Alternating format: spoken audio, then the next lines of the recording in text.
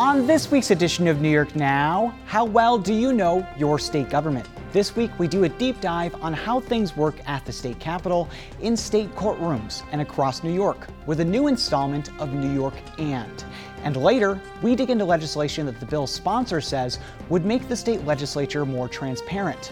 I'm Dan Clark, and this is New York Now. Today, the Senate majority will pass legislation. I will fight like hell for you every single day, like I've always done and always will. Passing these bills on the floor, making yet another stand. Welcome to this week's edition of New York Now. I'm Dan Clark.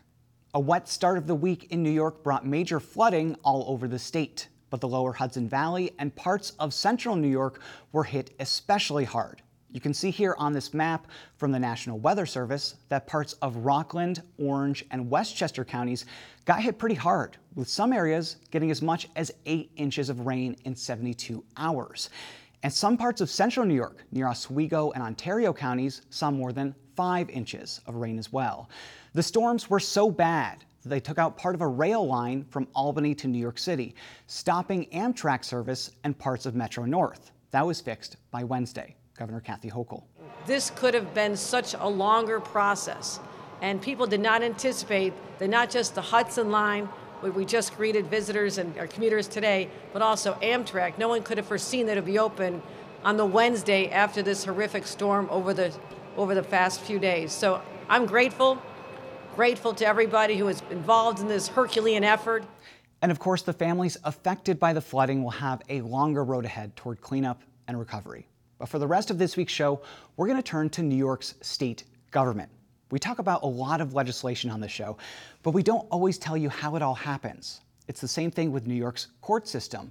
We'll usually tell you about a new judge or a court decision, but not how it all works. And that's on us. But it also highlights a different problem. When people don't know how their government works, it can be dangerous. For one, you won't really know why your vote matters at the polls. But for two, it can lead to misinformation about what the government can control and what it can't. A great example is the price of gasoline. When that goes up, people usually blame the government. But what you might not know is that the state has absolutely no control over the price of gasoline. They can drop the state's 30-cent tax on gasoline, but that's about it. The federal government has more power, but limits exist there as well. And that's just one example. So in this installment of our civic series, New York And, we're going to break down New York state government and tell you how it all shakes out. Take a look. Welcome to New York And State Government. I'm your host, Alexis Young. As I've told many a lawmaker just before an interview, this is my first job out of college and my first stab at political reporting. So of course, it's in New York, a state whose political arena can frequently make national headlines. And when it comes to learning how government in New York works, there's enough buzzwords, acronyms, and rules to fill the Capitol building itself. But it's important for y'all to learn because if you want your voice heard, you need to know how the system works. So I thought I'd help y'all by helping myself. Welcome to your crash course on New York State government. Class is in session. The New York State government is comprised of 3 branches: the legislative, executive, and judicial branches. Let's start with the legislative branch.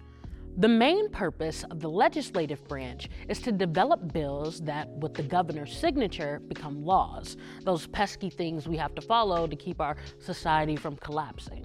Like the United States Congress, the state legislature is bicameral, meaning that it is comprised of 2 chambers.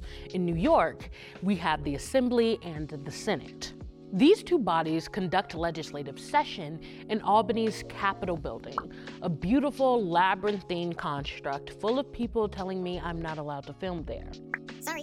The Assembly and the Senate work with an immense amount of legislation, so they use committees to make the process more efficient. Committees are comprised of smaller groups of legislators that develop a level of expertise on specific subjects, like education, labor, and health. Committees function as a way to get more knowledgeable eyes on bills before they get a full floor vote. When it comes to getting your voice heard, the legislature is the most representative branch in the state government. We asked Assemblyperson Patricia Fahey why that is and why it's important. We consider ourselves the people's house. I represent in any given year about 35,000 voters. I run every 2 years. So that means because it's 2 years, it means you're always in the community. You're always trying to be visible. My calendar is full of constituent meetings and advocacy organizations. So we're closer to the ground, if you will, to make sure that we have that pulse of the people. It is the closest we get into the community of the three branches. The second branch we'll look at is executive. While not as representative as the legislative branch, the executive branch has 4 elected positions: the governor, the lieutenant governor, the attorney general, and the very weirdly spelled controller. The governor is head of the executive branch and is considered to be the most powerful official in the state, and for good reason. Any bill passed by the legislative branch needs to be signed by the governor to officially become a law. If the governor doesn't like the bill, they can cancel it with a veto, though this can be overturned with 2/3 of support from both the Assembly and the Senate. The governor also has a huge influence over the state budget. In fact, the governor proposes their idea of what they think the state budget should be, and then works with the Assembly and Senate to reconcile and create one unified budget for the year. It's an excruciating month-long process that happens every March, depriving our elected officials from being able to kick back and watch March Madness. The governor also appoints or nominates all but a few of the heads of our state agencies. These are departments that focus on different elements of our society. For example, the Department of Agriculture and Markets works to support New York's farmers and agricultural industries. State departments can also enforce laws passed by the legislature. For example, the Department of Environmental Conservation regulates pollution that can be harmful to the environment and human health, making life hard for the folks over at Jim's Asbestos Emporium. Let's speed run the rest of the elected executive positions. The Attorney General is the chief legal officer of the state who serves to protect the rights of New York citizens and has the power to sue organizations or even other state officials that infringe on those rights. The Controller is the chief fiscal officer. They keep an eye on state finances and can use audits to help identify wasteful spending and financial corruption, though they do not have the power to prosecute. Last, we have the lieutenant governor. You can think of them as the vice president figure of the state. The lieutenant governor takes charge in the case of resignation, absence, or death of the governor. Phew. I really meant that, phew. I really meant that. That's all we got for the executive branch. Let's move on to the judicial next. New York's judicial branch is comprised of the unified court system, which, despite the name, is sprawling. The courts have a wide range of responsibilities, including handling criminal cases, civil cases, and settling various forms of disputes. They also interpret laws passed by the legislative branch. To help explain the structure and function of the court system, we spoke with Judge Leslie Stein, former associate judge of the Court of Appeals and current director of the Government Law Center at Albany Law School. There are courts starting from the very local level, like city courts and town and village courts. And then there are courts on the county level. And those, by the way, are all trial courts. It's where you go to have your case heard and to have the facts decided by a judge. Those are some civil, some criminal, and of course family court.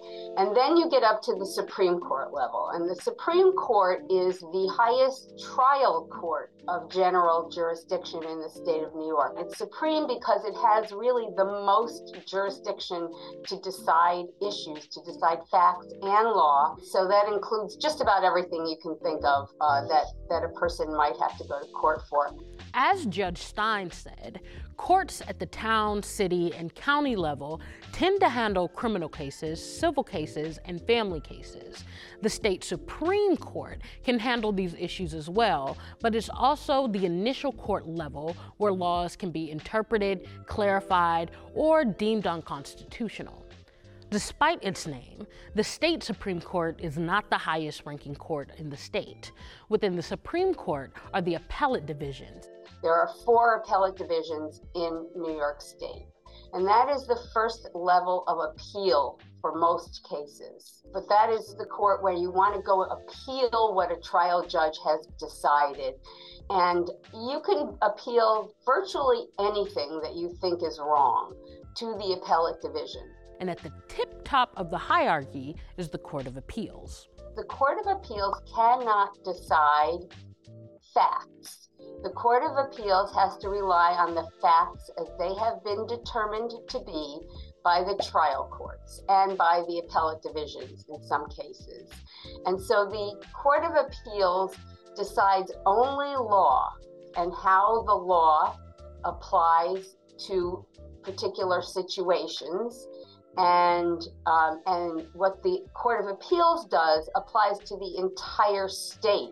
If the appellate division in Albany decides something and the appellate division in Buffalo or New York City decide it differently, you may have different rules applying in different parts of the state. And that's one of the reasons why the Court of Appeals may get involved and say, we need to clarify this so that everyone in the state is subject to the same laws.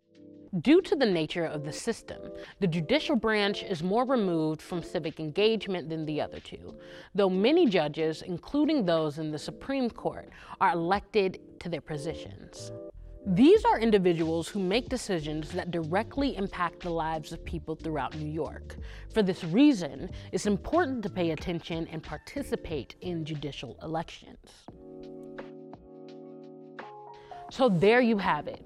We've just crammed a semester's worth of material into a relatively short video. We hope you use this information as a building block to learn more about the systems in New York that shape our lives.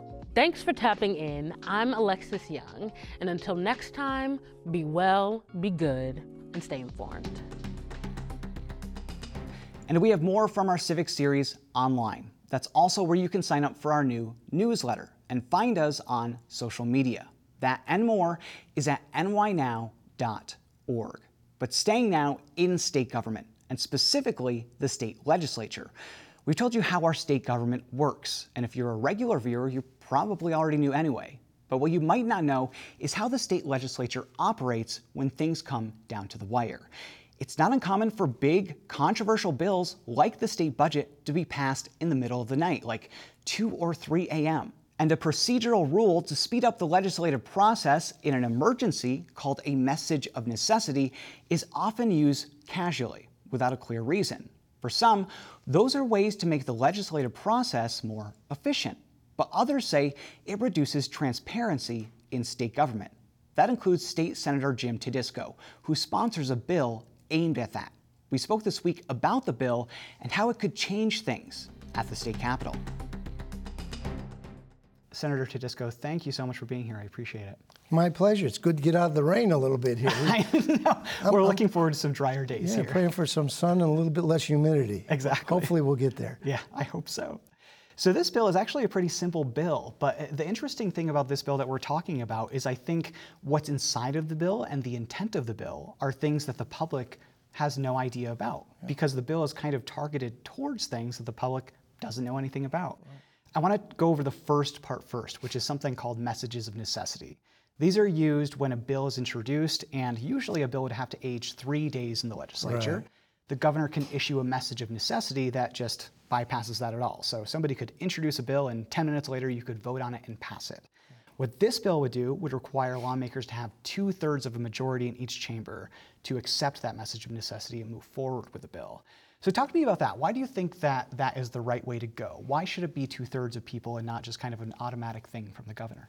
Well, the bill itself is called the New York State Budget Transparency Act. Yes. And you know, we're not only public servants and senators and assembly people, we're representatives. And the real purpose of it is transparency. Yeah. You know, someone once said that in darkness, democracy dies, had a little bit to do with the Watergate issue. And that's a fact, and that's a truism. But in this case, you're right. The Constitution and our founders were very smart. They said, if you're a representative, you've got to have a bill on your desk and you've got to be able to read it. Right. In at least 3 days to give us the opportunity to read it. But they also said, you may need a message of necessity. Now, what is a necessity? It's an emergency. 99% of the time, they never use it as an emergency. Right. They use it as a message of convenience, not to have to answer to ourselves, who are the representatives, which should interact with the public so we can get their input, and the media, like yourself and others, who can report on it and tell us what direction it's going and what we should debate and the questions we should ask. So my bill tries to take care of those two areas and really provide a representative democracy approach where people, not senators, assembly people, and governors, are the most important part of this government.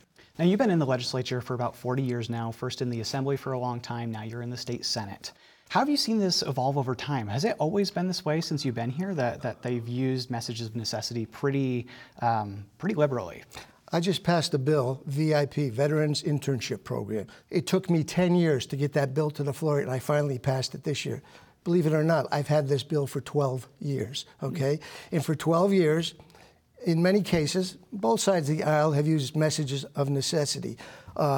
Democrats would blame Republicans for late budgets, Republicans would blame Democrats. But in this case now, truly, there's only one group to blame, because there's only one voice from one political affiliation from one region of the state. Right. Supermajority in the Senate, supermajority in the Assembly, and a Democratic governor who's maybe a little bit more moderate, but still very progressive because they're turning her in that direction. So this has been an old chestnut. But this year, I think we made some headway.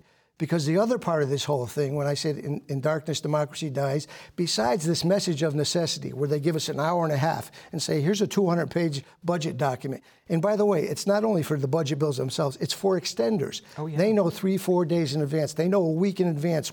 They won't give it to us for an hour and a half before so we can read it. You only use message of necessity when it is a necessity, because it's supposed to be for an emergency like a terrorist attack, a financial disaster, an impending storm, maybe a pandemic. Yeah. You might want to have used it back when the pandemic was taking place, but not for the convenience of not having to answer questions.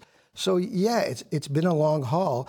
We've talked about it a lot in the past, but this year we put so much pressure on them. They did most of the work between 8 a.m. and 12, but they still use that message of necessity really as a message of convenience. And that's a slap in the face to our constituents and to all the rank and file members as well as ourselves. Of course, when I say rank and file, the majorities have the bill way in advance of us. Yes. We're the ones who have to catch up. And that's an affront, I think, to the people who I said are most important in this representative democracy. And those are the constituents, the voters, and the people we represent, the taxpayers. Right. The majorities, as you mentioned, have a kind of ongoing conversation within their conferences about how the legislation is developing. So, but by the time that they get to it and have a deal, they kind of have an understanding of where it's headed or maybe what's going to be in it. The minorities don't get anything unless they're leaked something by another member or the media uncovers it. That being said, this is such a common practice in Albany to, as you said, I think intentionally a lot of the time, to shadow what's happening at the Capitol. The majorities are so entrenched in this. I think when Republicans were in the majority, as you said, they used it as two, Democrats did too. This bill, I should mention importantly, is a bipartisan bill. It's not being just led by one party. How do you convince everybody else who's so used to this system to come over to your side and see that you could work in a different way to benefit constituents? Yeah. Well, as I said, the most important, but also the most powerful individuals in this representative democracy are not senators, assemblymen, or governors. They're the public. Because I'm in the minority, my colleagues in the assembly are in the minority, all three parts of government are controlled by one body. And by the way, first time in 40 years that's the case, that they've controlled this. And they really have proven, Dan, they can't do a budget in a timely fashion because it was the latest budget in the last 10 years, 30 days late. So I think we have to do our best to harness the public and say, you have to put the pressure on them to help us get the message that you want some transparency. You want your elected officials not only to be senators, not only to be public servants and assembly people, you want them to be representatives. And a representative can only do that if they can tell them what's happening at the Capitol and get their input and find the direction they want their state to be taking it. That's not happening right now. So the second part of the bill would deal with when you work. As you mentioned before, you want to work or should work from 8 a.m. to 12 a.m. to midnight. Yeah. This bill would say that the legislature can't pass a bill between midnight and 8 a.m. unless, again, there's a 2/3 majority of members who want to do that when there is an actual emergency at 3 a.m. Right. The timing element is interesting to me. Why just 12 a.m. to 8 a.m.? Why not go even from, you have to pass bills from 9 a.m. to 5 p.m.? Well, we want to give a reasonable amount of time because we don't want to rush the debate. Right. That's another part of transparency, because they'd love to limit the debate on some issues that are controversial. That's a part of this whole thing. And that 2/3 vote is giving them a way to really have a message of necessity. If we said you couldn't do a 2/3 vote to override the message of necessity when it really is a terrorist attack or something like that, that would kind of be problematic. Sometimes there are real issues. Very rarely, I think, but on occasion, like we talked about the pandemic. Yeah. But I think you need that debatable time. And sometimes we'll go, we each get 2 hours of debate. So if my 21 members took 2 hours, of course, that would go way past the 8 a.m. to 12. So I think it's reasonable to do that. And we want to give a reasonable proposal, especially when we know they have a super majority, and we'd have to bring them kicking and screaming. And I think Hochul brought them kicking and screaming to make some type of reforms with the cash bail thing, but she didn't go to the place where I think makes it plausible to have safety like 49 other states have, to put in place the judge having discretion to consider danger to a certain extent. But yeah, I think 8 a.m. to 12 is reasonable. It allows us to debate, but it won't be in the middle of the night. The media can follow through and get a report the next day or the day after. And we can get back to the public, our constituents, which, as I said, they're the most important part of this representative democracy. Yeah, you know, the system in place right now is really designed in ways, as we've mentioned, to not be very transparent, to sometimes slip things kind of under the cover of darkness, if you will. It's a strategy that I've never quite understood, because as a reporter, having to watch a debate at 2 a.m., I'm really not getting the information that's there unless I've had 8 hours of sleep beforehand. No. So for us as journalists too, it's tough to kind of have to tune in at 2 or 3 a.m. and decipher what you guys are talking about, because it might be a part of the budget that I know nothing about. Know nothing about. Is there something I just thought about, and I've said it before? They like the media, my colleagues, both sides of the aisle. That's the way we get our messages across. And during an election period, that's how we get elected. We have press conferences. We tell them what we're supporting, what we've worked on, what we've done. So I say to my colleagues, here's the argument I make. If it's so good to do a budget bill, the most important thing we do, 2 or 3 or 4 a.m. in the morning on the floor when the TV camera has us on TV, why don't you hold your press conferences 2 or 3 or 4 a.m. in the middle of the night? Yeah. You know why? Because the media won't be there. The press conference won't take place when you want to talk about something positive you're putting forth, or a bill you want support for, or an honor you've received, or something like that. You don't do it 3 or 4 o'clock in the middle of the night. You do it at 10 a.m. in the morning when the media, 10:30, when they're ready to report it the full extent of the day. So that's an indication that they want some confidentiality about some of the issues that they feel a little bit uncomfortable about, but they want to still support and get in place. So I asked them, you know, if you want to do it at 4 a.m. in the morning, you should do your press conferences at that time. But nobody does that right now, Dan. You know that. I do quite know that. Yeah. So this would be an amendment to the state constitution, meaning the legislature would have to pass it either this year if you come back, or next year, and then you would have to pass it again after the next election of the legislature. Yeah. And then it would go to voters on the ballot. Yeah. We've had an in-depth conversation about this, but if I was a voter watching this, give me your 30-second elevator pitch. Well, I would just tell them, you are the most important part of our representative democracy. I know you have a busy life, and this is a problem with that. And when you have a lack of transparency, they don't sometimes even know this is a process that is not working. Right. This is the working process they use is not working, because I think every extender for a late budget, every budget bill itself this year was voted upon with a message of necessity. There was no reason for that, to rush it through, to not inform the public. So if you want representative democracy, Call your governor, call your elected official, and tell my colleagues across the state, all sides, south, west, east, north, tell their elected officials and their constituents, relatives, friends, pass this bill so you have more transparency, so we involve more fully the most important part of this representative democracy, and that's the taxpayers and the voters. So that's the best we can do right now, because we do have that lack of transparency, and that's a key part of representative democracy. Right. Senator Jim Tedisco, thank you so much. Thanks for having me, Dan. An important issue. I appreciate you taking it up. Of course. We'll keep an eye on that legislation when the new legislative session begins in January. But staying now in state government, the state's Office for the Aging and Department of Health are now holding a series of town halls across the state. A few weeks back, you might remember that we spoke with Greg Olson, who leads the state's Office for the Aging.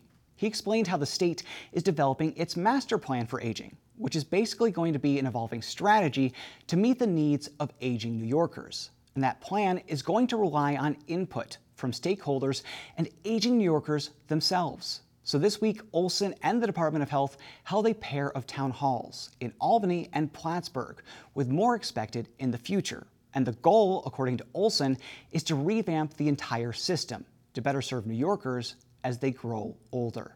And so what we know is that growing older is not the problem. It's the way that we've organized our caring economy. And that's really what we're trying to rebalance, because of, again, not only the value of this population, but of all populations in terms of the economic, social, and intellectual contributions that they have. And we just want to make New York the best place to grow up and grow old for people of all ages. And we're expecting a completed master plan for the aging early next year. Dates for future town halls haven't been announced just yet, but we'll link to the state's Office for the Aging on our website. That's also where you can find past editions of our show, more news from the state capitol, and a lot more from New York's public media stations. Again, that's at nynow.org. We'll see you next week. Thanks for watching this week's New York Now. Have a great week, and be well.